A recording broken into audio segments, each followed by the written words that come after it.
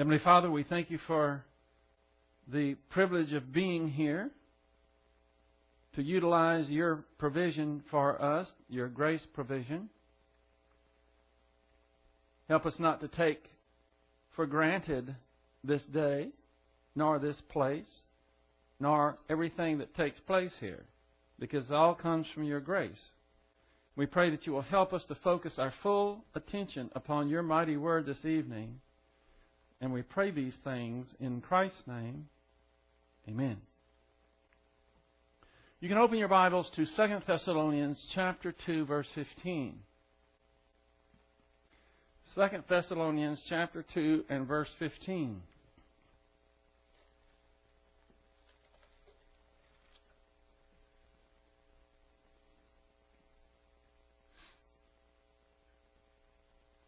We spent most of Tuesday night focusing on the first part of this verse, and we will spend most of tonight focusing on the first part of this verse. Here is verse 15. So then, brethren, stand firm and hold to the traditions which you were taught, whether by word of mouth or by letter from us. Before we get into this, there was something I was going to say. I saw the news tonight, and it helped me to think about how many people are putting things in perspective because of the tornadoes that hit about 6 states. There were more tornadoes than ever recorded. There was over 600, and they had a tornado that went. They tracked this. They never tracked one tornado this long, but they tracked one tornado 370 miles, and it just left devastation everywhere. And I think there were over 300 people killed, and they were interviewing some of the survivors, and nearly every one of them said the same thing. Their car is gone, their house is gone, everything they owned is gone. But they still have their life, and that's what matters. You can rebuild, you can buy other things, you can do all this, but this one black lady really said it. She says, you can make other things, you can buy other things, but you only have one life. And she was thanking God right there on the news, on the camera, that He spared her life. And I think this is just kind of a reminder for us that we don't have to go through something like that to recognize what is really important, and it's not our things. One other thing I saw on the news was all this falter all about the royal wedding. Now, you might be into that. There's nothing wrong with being interested in the royal wedding. They showed this one lady that she was just bonkers over it. She went there. Her whole family went there, and her life dream was to see this wedding, and people have been camped out, and it's such a big deal. And I'm into royal weddings. I'm just not into this royal wedding, if you get my drift. Okay, let's go to now 2 Thessalonians chapter 2 and verse 15. And what we're going to concentrate on tonight is what we just barely started last time. Now, we have a command, it's the present active imperative, to stand firm. Now, we've looked at several verses that have to do with standing firm. There's a lot of information about it. But we're going to focus tonight, at least starting out, with the wrong way to stand firm. There's a right way and a wrong way to stand firm. So we're going to look at what not to do first. This is what we covered. I think we covered A, possibly B, and then we're going to, let's review, and then we'll continue. Using or flaunting your superior knowledge of Bible doctrine in order to lord it over others. We are fortunate we have been able to exploit God's grace, to grow in that grace in knowledge of His Word, and we have nothing to crow about. We can't take credit for this. Even the fact that you can understand the spiritual phenomenon of the Bible is because it's the ministry of the Holy Spirit. Really, the only thing that we throw into the mix is our own positive volition. And so we don't want to strut about and flaunt that, because that is not doing something out of love. And that's everything that we do should be done out of love. If you do that, it's a manifestation of power lust. It's a huge turnoff to others and drives them away from truth and grace. You want to be identified with humility and grace, not a strident attitude, a superior attitude. That goes nowhere in God's plan. And then arguing with unbelievers over non-essentials, it just does no good whatsoever. And then I spent some time putting this sentence together, so I'm going to read it again. I don't know whether you like it, but I like it. Who cares if this is talking about unbelievers hunt Easter eggs, dress up like Santa Claus, or go trick-or-treating? What does it matter if they are drunkards or teetotalers? Whether they tithe or don't tithe, go to church or stay at home to watch cartoons? Whether they have been sprinkled or dunked? So what if women insist on wearing head coverings or refuse to wear pants that would be in lieu of a skirt? So what if they allegedly speak in tongues or claim that they can supernaturally heal the sick? Now, we have to admit, when these issues come to the forefront and someone has the wrong take on them, we kind of strain at the reins. We want to straighten them out. We want to, oh boy, this would be a piece of cake to really show this person that they're in error. Whatever they believe about homosexuals, abortion, gun control, or politics does not matter. These people are on their way to hell. And the only spiritual thing they can understand is the gospel, thanks to the Holy Spirit's ministry of common grace. Here's the thing. You can win an argument and lose a soul. Many times believers will get in some type of confrontation with either an unbeliever or a believer that is off course, and they will just do a job on them. And they'll go away feeling real good about themselves. I showed them they were wrong. And the only thing that the person that they were belittling and lording it over, the only thing they could see was their arrogant attitude and didn't want to have anything to do with them. So the attitude is so important. Now we're plowing new ground here. Making a stand on a non-essential. Anytime a believer makes a big deal out of a non-essential, he makes the non-essential the issue and obscures the real issue. That's so important to understand. Because anytime you make something other than, especially if you're talking to an unbeliever, when you make anything other than the gospel and God's grace the issue, you fail. You've gotten off course. And so we have to live and let live. Even if they're wrong on so many fronts, we don't make that the issue. Because when we do, then it becomes the issue, and the unbeliever needs to recognize that the issue for them is the gospel. It's not our job as Christians to point out every minor doctrinal error in other believers. God did not appoint us to be divine dictators, nor does He expect us to correct everyone else's thinking. That is His job. Now, I might put one provision in there, one thing that is right in correcting the way someone thinks, and that is if you're in a position of authority, if you're especially a parent, you are to train your children in how they are to think. And if you are in an advisory or an authoritative position, sometimes it's necessary to do that. But we are to not major on the minors. Let it go. And here's a few verses. Here's one that a fairly long scripture here. 1 Corinthians 9:19 through 22.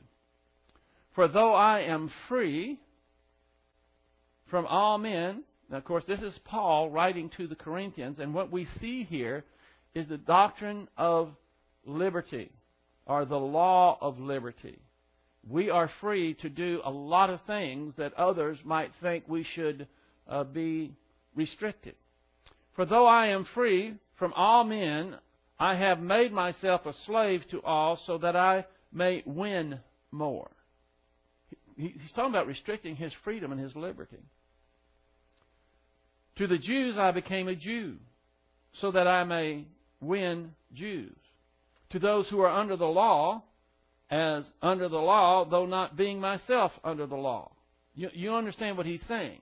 When he would go into a group of people, or maybe into a household, a family, and they were still observing the Mosaic law, he wouldn't go in and flaunt his liberty. He would go along with whatever they were doing, however they were restricted and observing the Mosaic law, he would go along and do it. Now, why did he do that? Because he was not going to make a non-essential the issue. So he says, to those who are under the law, I behaved as under the law, though he himself was not under the law, so that I might win those who are under the law. Verse 21, to those who are without the law, as without the law, though not being without the law of God, but under the law of Christ. What he's saying now, he would go to a Jewish house and they were observing the Mosaic law. He would observe it right along with them. If he went to a Gentile house and they were eating pork, no, I can't do that. As to those who were not under the law, for instance, Gentiles, he wouldn't make that an issue. This is what he's explaining to us. So that even though, this is interesting, he says, but he was under the law of Christ. We are under the law of liberty. We are not under the Mosaic law. But that doesn't mean we're lawless. Actually, we have a higher law that we adhere to. Because the Mosaic law said, you shall not fornicate. You shall not take a woman outside of marriage. And they could live by the letter of the law and still be lusting. And what does Christ say? He said, if you look on a woman to lust after her, you've already fornicated with her in your heart. See, that's a higher law. But we're not under the Mosaic law. We don't have those over 600 rules and regulations to live by. Verse 22, he says, to the weak I have become weak, that I might win the weak. I have become, listen to this, all things to all men, so that I may by all means save some. Important to remember, because we come in contact with all types of people. Missionaries really need to focus on this, because if a missionary is immature, they will go into a country and the first thing they'll start doing is making issues out of non-issues. They might make issues out of the way people dress. They might make issues out of certain traditions or customs that the people practice. When what they really need to do is essentially ignore all that and, like a laser beam, focus on the gospel. And then later on, after the people are saved, then maybe move on to other issues, but let the Word do it. Galatians chapter 2, verse 3 through 5. Now, I'm going to read Galatians 2, 3 through 5. Maybe you should turn to this, because I'm going to link it with another verse. And if you link this in your Bible, then you'll be able to make this same comparison and come to the same conclusion that I'm going to show you now. And it's going to the Scriptures to make a point. It's not just deducing something. We're using actual Scriptures that will force us to a conclusion, and it has to do with using common sense and not majoring in the minors and being able to relate to people. In Galatians chapter 2, verse 3, let me set this up. Paul had gone to Jerusalem, and he had been trained by Jesus Christ himself. But you know what his history was. You know what his reputation was. And so there were people who were skeptical of him. And Paul was going to be a missionary or an apostle to the Gentiles. And right off the bat, he was challenged and he was threatened. And they said, you're going out saying things that aren't so? That you're saying that Gentiles can be saved also, and without being circumcised? And that became a major issue with regards to the gospel. Now, with that in mind, we'll go to verse 3. Paul is saying, but not even Titus, who was with me when he went to Jerusalem, though he was a Greek, that means he was a Gentile. That's code for meaning he was not circumcised, was compelled to be circumcised. And they didn't do it, but they were saying, they were making an issue of it. They were saying, he can't be saved. He can't be part of the church of the Lord Jesus Christ unless he is going to be circumcised, and you better do it. Verse 4. But it was because of the false brethren secretly brought in, who had sneaked in to spy out our liberty. What does he know about liberty? They were free not to be circumcised. Titus didn't have to be circumcised once he became a Christian, because he's not under the Mosaic law. He is free from that. But there were these false teachers, these Judaizers that came in, look at it, secretly, to spy out their liberty. In other words, I don't know how to put this. I'll put it as delicately as I can. The fact that he was a Jew was not absolute proof that he was uncircumcised, because there were people that was being practiced in certain areas, and certain people did that whether they were Jews or not. When they were secretly brought in and to spy out our liberty, I'm just going to give you a speculation here, but it will relate what I'm talking about. No doubt some of these Judaizers that were trying to catch them on some technicality to discredit Paul would make sure that when Titus went to use the urinal, they were right next to him. And they were trying to spy out and get ammunition so that they could discredit Paul for having someone who was uncircumcised. Do you understand what this is meaning now? The guys know. I don't know what the ladies do, but you can figure it out. Nowadays they have in a lot of places advertisements. You go into a restroom and there was a urinal there, and they have over it advertisement or a menu or something like that. No, they have, and I think it's a good idea, because other else, what are you doing? You're sitting there staring at a tile wall or something, and just Well, I digress. Anyway, they didn't have those advertisements, and they had wandering eyes. Let me put it that way. So, verse 5.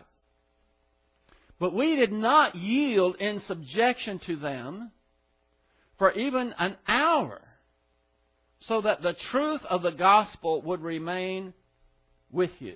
What's the issue here? The gospel. And they had made the fact that Paul was accompanied by one of his fellow communicators who was not circumcised, and they were going to make that the issue in order to really twist the gospel into something that it was not. And Paul was wise, and he says, not for an hour, not for a moment. We did not submit to this. And this is the right thing to do. You don't submit or let anything pass when the gospel is at stake, when the grace of God is at stake. You got that one. Now, right there where you are in your Bible, I want you to write this next verse, which is Acts 16, 1 through 3. Because we're going to see, again, the same issue addressed, but Paul is going to act in a completely different way. So we're comparing Acts 16, 1 through 3 with Galatians 2, 3 through 5. So here's Acts 16, 1 through 3. Paul came also to Derbe and to Lystra, and a disciple was there named Timothy, the son of a Jewish woman, who was a believer, but his father was a Greek. And he was well spoken of by the brethren who were in Lystra and Iconium. So this was a man that was a believer. He had a Jewish mother, and his father was a Greek, and he was well spoken of in the areas that Paul was going to. Paul wanted this man to go with him, and he took him and circumcised him because of the Jews who were in those parts, for they all knew that his father was a Greek. He was a believer. These were immature believers still at this point that were in Derbe and Lystra. And the fact that this believer had a Greek father would strongly suggest maybe that he was not circumcised. And if he would have gone there and made an issue of circumcision and said, there's no way that we're going to circumcise this man, he would have made a non-essential an essential. You see the difference? He was going to go there, and no one had made an issue out of the circumcision. And Paul certainly wasn't going to do it because he wanted to have their ear. Now, if he would have said, no way, we're not under the law, I'm not going to circumcise this man just to please them. And he went in there and he tried to teach them and he tried to save those that were unbelievers and train those. What would have happened? He would have been a failure because they would have made it an issue. The issue would have been that this man was not circumcised. In one situation, it was proper and correct to be inflexible. In this situation, the same issue being circumcision, he acted completely different. Because he was not going to make a non-essential an essential that would cloud his ministry and the gospel. That would have the same thing to do with religious, or I should say maybe holiday traditions. When you start making holiday traditions the issue, then you cloud the issue unless someone else has made that an issue of holiday tradition and connected it to the gospel in some way. Okay? Was Paul being a hypocrite? Absolutely not. He was using great discernment. He was inflexible in Jerusalem when the issue was works versus grace, but flexible when it came to gaining the ear of legalistic people in order that they might be saved. Discernment. Discernment is what is sorely lacking so often. And discernment comes with spiritual maturity. And we have examples. I'm giving them to you so that we won't major in the minors. Okay, number 3 is, now remember, what I'm giving you is the way not to stand firm.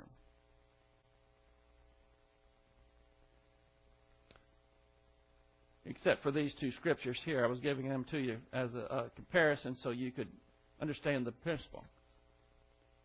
I'll label this the soapbox in the pulpit. No one needs to get on a soapbox or get behind a pulpit to stand for the truth. Orations and pontifications are not necessary. In fact, they are counterproductive. People tend to tune out when someone tries to dominate a conversation. And we can do that. I mean, this is easy to pick out when someone else is doing it.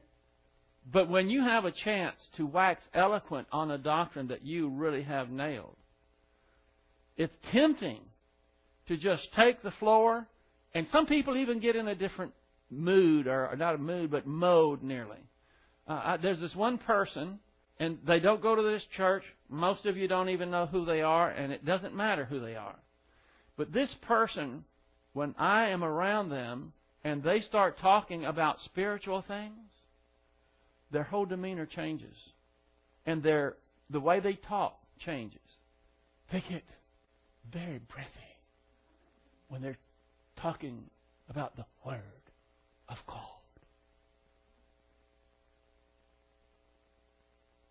I'm not exaggerating either. And they don't do that intentionally. They revere the Word of God. But it is a huge turnoff to me. I can't even hardly listen to what they're saying because of the way they're saying it. Some people take on an air of superiority when they know that they have this doctrine nailed and they're talking to someone and they're coming across dogmatically, which there's nothing wrong with that, but you have to be careful that you're not talking in a condescending way to someone.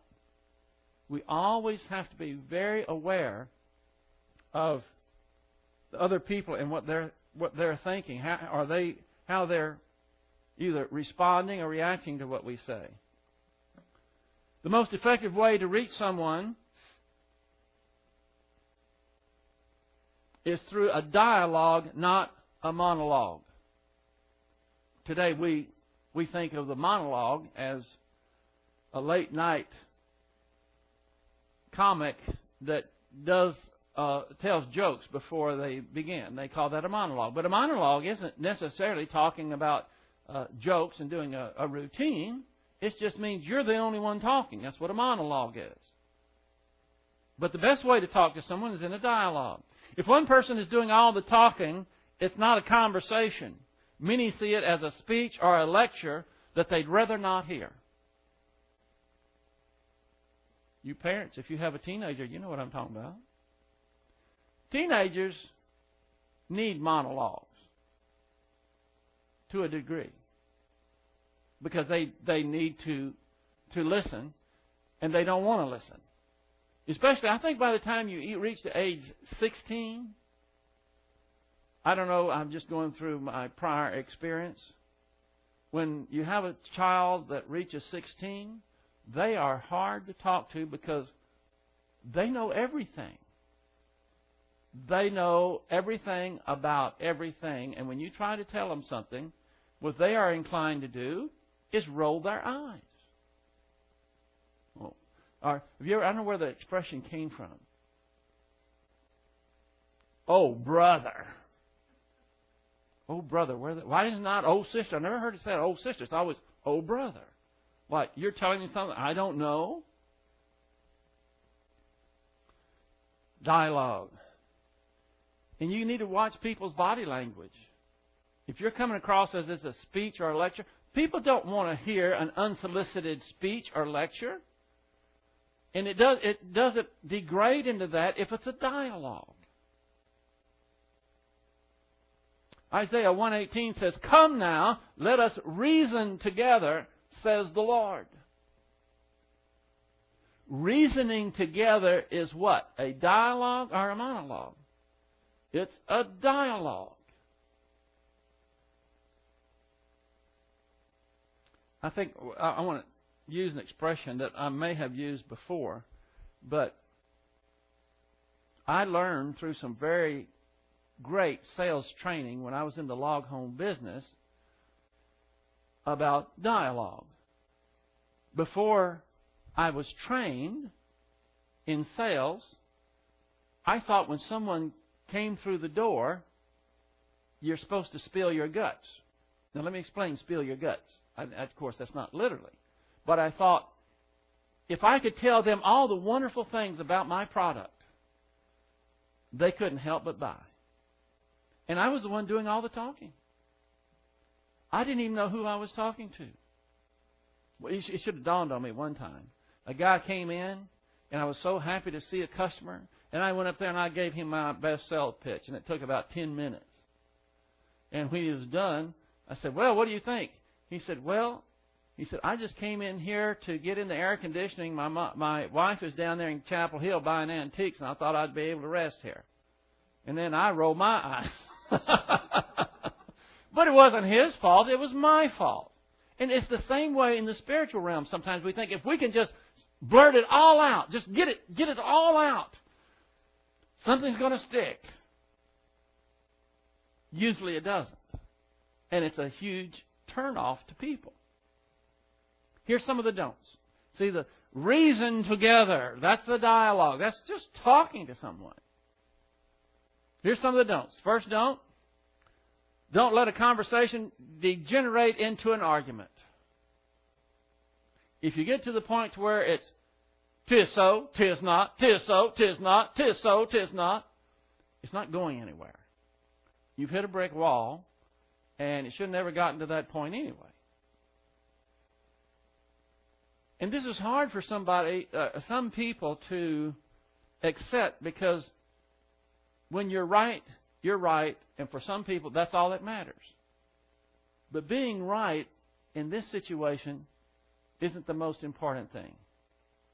You can be right and be wrong.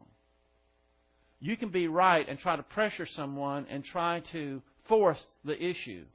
And even though you're right in your doctrine, you're wrong in your method. 2, don't appear to be superior. Nobody likes to talk to a know-it-all. If someone has something to say, you might be talking to maybe a believer that's a believer that is growing, maybe a baby believer, or maybe an adolescent believer, and they start telling you about something that they've learned. I've seen this happen.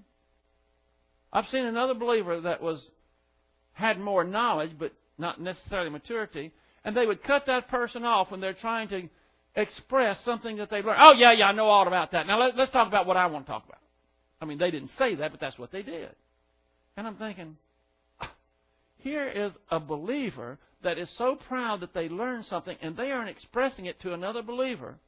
And that believer cuts them off because it's all old hat to them. It's routine. And try to change the subject onto what they want to talk about. That is not a pretty sight. So we don't want to appear superior. Nobody likes to talk to a know-it-all. C, don't preach to them or talk to them in a condescending manner. It's similar to what I just said. You may be talking to someone and you just learned a particular doctrine and you're expressing it to them.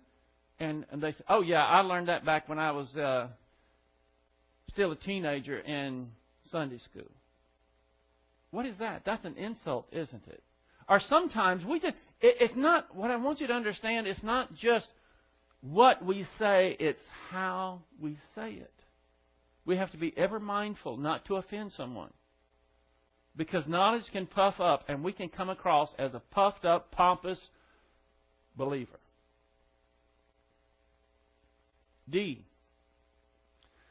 don't tell them you're wrong. Have you ever told somebody that was embraced a false doctrine or something that was wrong, and you said, you're wrong? You like to be told you're wrong? You're wrong. No. That puts them on a defensive, and they are more likely to argue with you. Let them see for themselves that they are wrong by the questions you ask them. And we'll get to questions quickly in a moment. Lead them, persuade them in a way that they can see it for themselves. But don't you blurt it out and don't you say that they're wrong. Because usually when you tell someone they're wrong, what they see, okay, it's a contest. And I'm insulted. I don't like anybody to think I'm wrong. And I'm not going to, even if I am wrong, I'm not going to let them know it.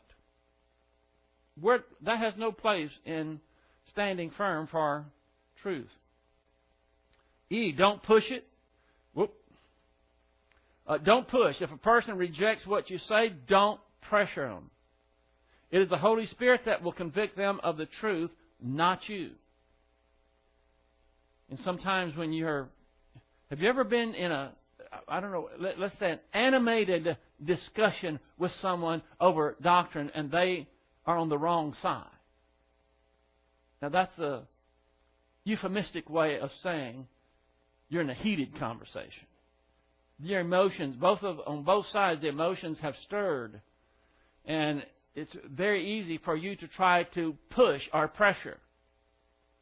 You can't win anything by pressure. All you can do is give them the facts, give them the truth, and let the Holy Spirit do the rest, convict them. Don't take rejection personally. This is why a lot of people never stand firm for the faith, because if they don't ever make a stand, they won't ever be confronted and they won't ever be rejected. Our job is to stand firm for the truth. We are not responsible for the negative volition of others. And if they reject you and try to belittle you and maybe even scorn you, you should wear it as a badge of honor, not holding your head in rejection. You're not responsible for their rejection. Okay, here's the right way to stand firm. Are you ready? Huh? Oh, I thought y'all had that. I've got to look at my mirror up there. Okay, the right way to stand firm. Number one, questions. Number A of questions. How can you address an issue with someone properly if you don't know what they think about it? You can't, can you? How many times have you engaged in conversation about an issue, especially if it has to do with the Bible, and you're starting to wax eloquent and you don't even know what they think about the issue that you're discussing? B. That was A. This is B. How can you find out what a person thinks about an issue unless you ask them? I could put a corollary to this. Wouldn't you agree that the best way to find out is to ask them? I have taken for granted before that a person thought a certain way about an issue, maybe because they belong to a certain denomination. And that certain denomination has a certain mindset and they believe a certain way. And I think, well, surely these people do, and come to find out that they didn't.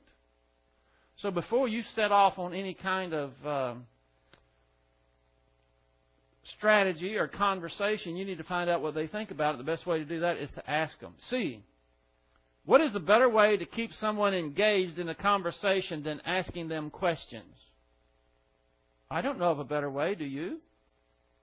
If you are talking to someone, you're trying to stand firm for the faith on some issue, and you're the one doing all the talking, there's probably only one person also listening, and that would be you, and you're listening to yourself. People tend to tune out if you're doing all the talking. So the best way to engage them is to what? Ask them questions. It keeps them awake. It keeps them alert. E. Isn't it better to ask someone? Isn't it better to ask someone what his beliefs are, what they're based on, rather than to preach or lecture him on what you believe? Do you get? I want you to think about these. You might have noticed these are all questions. Look at all those question marks. First of all, is there a better way to get people to think than asking them questions? I would say no. Isn't it better to ask someone what his beliefs are and what they're based on, rather than trying to preach or lecture him on what you believe? Isn't that what we tend to do? Issue, baptism comes up. What do we want to do? We want to throw out all the 7 baptisms. We want to tell them the difference between a real and ritual baptism. We want to talk about all these things and really not even know for sure where he stands. So the best thing to do is to what? Find out what his beliefs are based on rather than to preach to him. Here's what I found, is that when you ask someone what their belief is based on, many times they go blank. Let me illustrate what I'm talking about.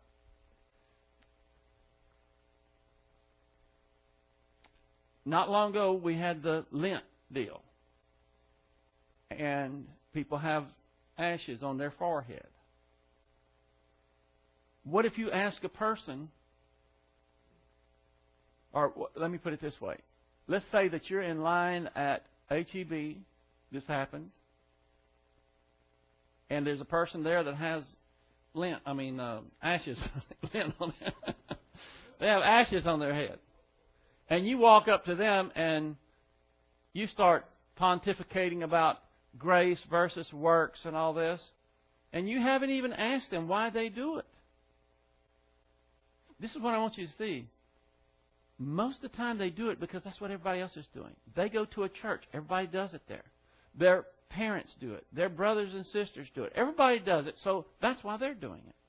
Now, before you said anything and you went up there and you said you saw the lint there, the ashes there, and you said, why did you put ashes on there? And watch them. They might be caught like a deer in the headlights. They don't know what to think. They're doing it because that's what everybody else does. And they might say, well, that's what we do at our church. If they said that, if you said, why do you have ashes on your forehead? And they said, well, this is what we do at our church. What should be your next question? Yeah, I was going to show you. But why, MC? Why? Why? And then watch. The reason they told you that's what they do at their church, because they don't know why they do it. They're just following the herd. If you did nothing more than ask them that, you've accomplished your mission. You know why? Because you got them to think. And you did it by asking a question. That's what questions do. It forces people to think. And these days, most people don't think, especially when it comes to spiritual matters. They follow the line of least resistance. If they can be better thought of in their family, if they put ashes on their head, they're going to do it every year. And the real reason is because they want to be accepted. They don't know any theological grounds behind it. And if you ask the questions, they might find out that's a pretty silly thing to do. What if their family or what if a church said, we're all going to get a big brand right here. We're going to get a big tattoo that says C right here for Christ. Are you going to do it? Because they do it? Well, a lot of people would. Why wouldn't you do that? Because you want to find out why was it done in the first place? I had a good friend that was filled in for our pastor. He was officiating at a christening where they baptized the baby. And I asked him, why? What was it about? Oh, it was about how you hold the baby. I said, no, not the method. What was the purpose behind it? And he looked at me like, what? And he waited a long time, and he said, this was his answer. He was filling in for a pastor at a christening, and his answer was this. I don't know, I'm not a baptismal expert. That was his answer to me. And I'm thinking, why would somebody do things? And he felt very comfortable in it. So here's the point. It's better to ask someone what his beliefs are based on. Anytime someone comes out with a false doctrine, Ashley is here. She's heard me say it 100 times with the young people's class. First thing you do is, where'd you get that idea? Where did that come from? And more times than not, that will get them to start thinking, and will go further than this about anything else. F. Most people state their position on an issue they've never even thought through and have never challenged and are never challenged or questions about it, especially in the spiritual realm. Wouldn't a person be more open to the truth if he or she were forced to answer questions about the position they've taken and can't defend? Just by simply asking a question means that they have to defend that. You understand what I'm saying? Somebody says, oh, you have to be baptized. You have to be water baptized to be saved. And rather than saying, you're wrong. You do not. And you get into all but swinging at one another. Why not just ask them, where did you get that idea?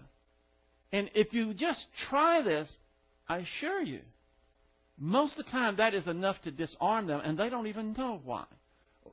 That's backed up on what? Sometimes they will say, oh, the Bible says so. What would be your next response? Right, where? I mean, you're not being combative. You just want to know. Anytime you make an assertion, it has to be backed by something. And when you say where, 99 times out of 100, they're going to say, what? I don't know. It's somewhere in there. Well, that's just an opinion. It's not backed by the Word of God, and they know it when you ask them those questions. So ask people, what is it? Don't be bashful about asking them. You have every right when someone says something, especially if it has something to do of a spiritual nature or salvation, to ask them, where did that come from? Maybe I'm missing something. Maybe you have information that I need to know. I might be going to hell because I don't have your information. I want to know where it's based, where it's backed, because if it's backed by the Bible, I need to know it. That should be your attitude, not one of combativeness. You just want to know. G. When someone makes a statement that is incorrect and you question him about it, he is obligated to defend his statement. Is that not true? If I said, the prince tomorrow at the wedding is going to wear Bermuda shorts. If I made that statement and I said it dogmatically, wouldn't you want to know, where did you get that information? I mean, maybe it's going to be true. Who knows? But I mean, and its merit is going to be linked to the source, where it came from. Now, if I was honest, I'd say, well, I just made that up right out of thin blue air. I mean, out of the blue. It just came right out of thin air. I just made that up. And if most people were honest, when they say something dogmatically about a spiritual thing, that's what they're doing.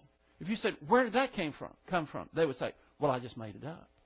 I thought it sounded pretty good. If they were honest, but they're not honest, and they, try to camouflage.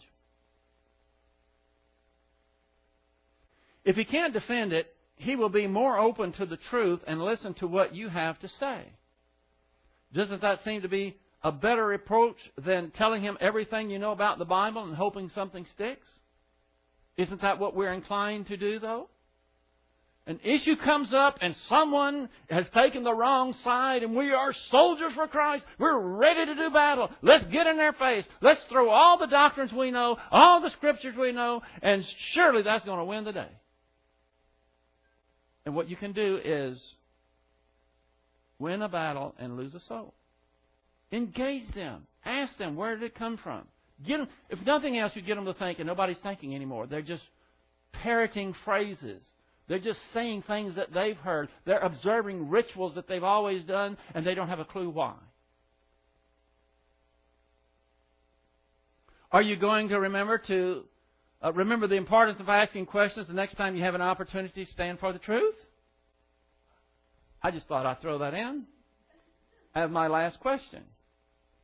I've seen it happen. I've seen mature believers that have a ton of doctrine be at a circumstance where an issue would come up. It seems like a person goes to such and such church and an issue comes up where they're wrong on an issue, and that mature believer will take airwaves and dominate until that other person is just reeling. He's back on he's like this.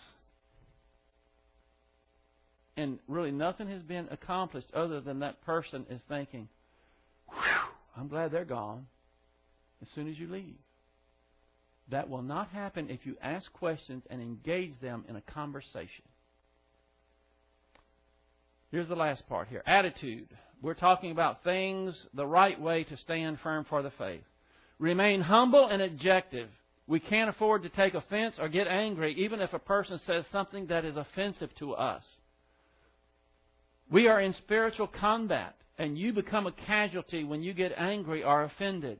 What do you expect? They're unbelievers, or they're a believer who either doesn't have doctrine or they're not applying it. So why are you going to get all so offended? And when I say y'all, I'm talking about myself as well, because it's easy to do.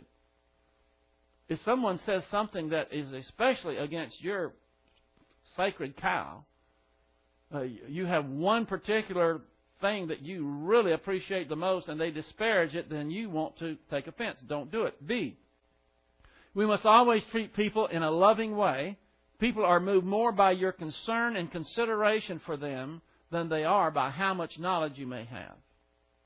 People don't care that much about how much you know.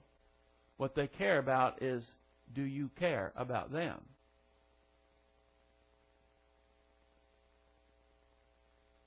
We are to speak the truth in love. Ephesians 4:14. The people who disagree with you, whether they are believers or unbelievers, are not your enemies, and they have a right to their opinion. You are not to belittle them or disparage them in any way. You are to lovingly persuade them to accept the truth based on the evidence, power, and reasonableness of God's Word. That's our job. And we can do that in a conversation, and it's done best by asking questions. The next time you get to talk to someone about an issue that is meaningful, especially if it has something to do with the Bible, doctrine, spiritual matters, I don't see how you can do a job as well if you don't ask them questions.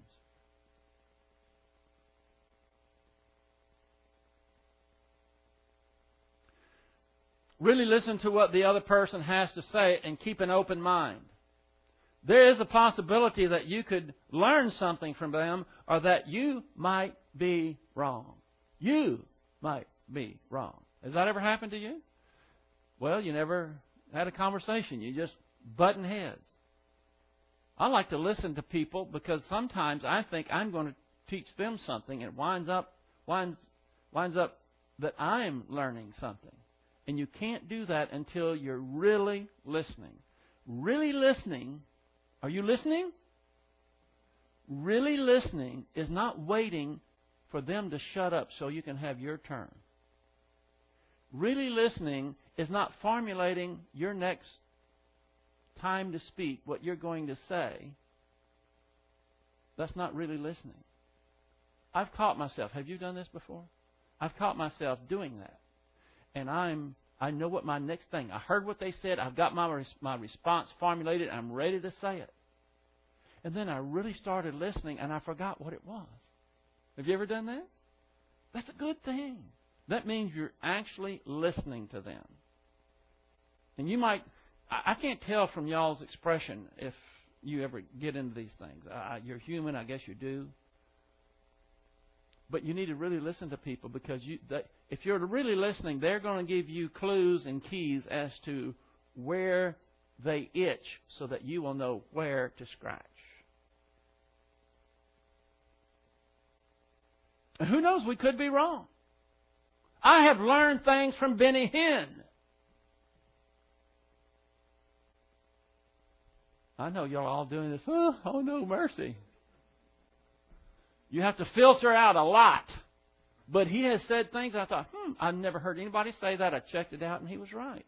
So I learned. Now, I'm not suggesting you start turning in and buying all of Benny Hinn's material. I'm just trying to make a point. Listen to people. You can learn from them, and you never know. They might be right, and you might be wrong. It happens. I think this is the last one. Let's see. Yeah, here's my last point. If you have no success in reaching someone, let go, back off. There are times that we must agree, and that might be hard to keep. Very important. Maybe you'll be hand truth. It will never. There was a time we caught the truck about an hour before we got there to go to work, and we hardly agreed on anything. And so many times I had to say, well, in time we're going to find out if you're right or I'm wrong, or I'm right or you're wrong. But there's also the potential we're both wrong, but we both can't be right because we had differences. And that way, they kept talking to me. And after a time, their rapport matured, and they would confide in me and say, I hate going house to house. They were honest with me. They would make sure. They wouldn't say that when the others were around, but they would look around and say, I hate going house to house. It's against my personality and my nature. I feel like I'm intruding on people. And of course, I said, well, it's great not to have to do that, because I can't do anything to lose my salvation. And the reason they do it, they're afraid if they don't do it, they're going to hell. What a horrible bondage. So I hope these things will help you when you're standing firm for the faith. You're going to have opportunity, probably sooner than you think.